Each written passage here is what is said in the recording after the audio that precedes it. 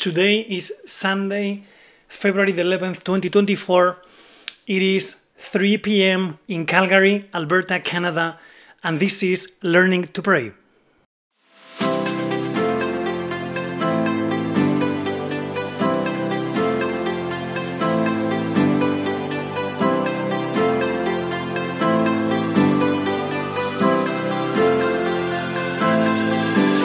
Today I'm going to put on hold the series of episodes on Rome experience and prayer life, and it's just going to be a comment on today's readings of the Mass for the 6th Sunday in Ordinary Time.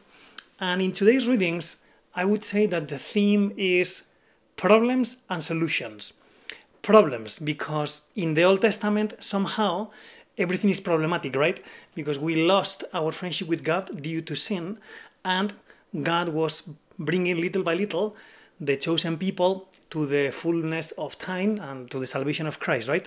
So in the Old Testament, somehow there is problems. Specifically, in the book of Leviticus, we read today about this deal with those who were dealing with leprosy, right? So if you got this disease in the chosen people, you were supposed to inform the priest and you would be declared impure. You would have to go to a deserted place to live. You would have to ring a bell and say impure, impure, so that people would know that you were infected. And it was a problem, right? So in the Old Testament, they could only hold back this problem. There was no solution for the leprosy. And that's what we see in the first reading. However, there was always hope for salvation. That's today's responsorial psalm. I will turn to you, Lord, and you will fill me with the joy of salvation. In the responsorial psalm, we have said something along those lines. To find in you, Lord, the joy of salvation. Because salvation is in Christ, right? And that's what we see in the New Testament. In the Gospel of today's Mass, we see Jesus healing this guy with leprosy. And we see once again that Jesus has power over everything. Jesus has power over sin. Jesus has power over our wounded nature as a consequence of original sin. And Jesus has power over all our problems. The only thing we have to do is to turn to Him so that He can heal us and we can enjoy with the joy of salvation, right? So in this context, it is good in our personal, in this context, it is good in our personal prayer to follow San Josemaría's advice. San Josemaría says, enter the pages of the Gospel as one character more. And we see in today's reading this guy with leprosy saying, Lord, if you want, you can make me clean. So that's something we can say to the Lord in our prayer. We can play the guy with leprosy and we can turn to the Lord and we can tell the Lord, hey Lord, I have this leprosy. Can be pride, can be, whichever manifestation of sin that you find in your life, right? And I find in mine.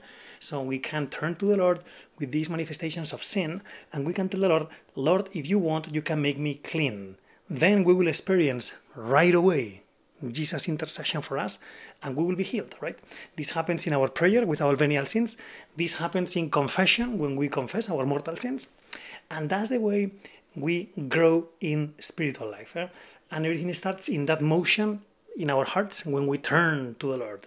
As we said in the responsorial psalm, I will turn to you, Lord, and you will fill me with the joy of salvation. In the Old Testament, everything is problematic because in the Old Testament, you can only hold back the problem that is sin, right? In the New Testament, everything is about solutions. All the solutions come through Jesus Christ. And we can always turn to Him so that we experience this salvation. And then we can say something about the second reading. In the second reading, we see St. Paul telling the Christians and our first brothers and sisters in the faith to deal with everybody with love in order to save them, right? So that's what we can do. We also are supposed to help others around us to turn to Jesus to be healed, right? And the way we do that is by loving them. So it is important to ask our Lord in our personal prayer for this charity, this love, this compassion, so that we can have an encounter with others and walk with them towards Christ.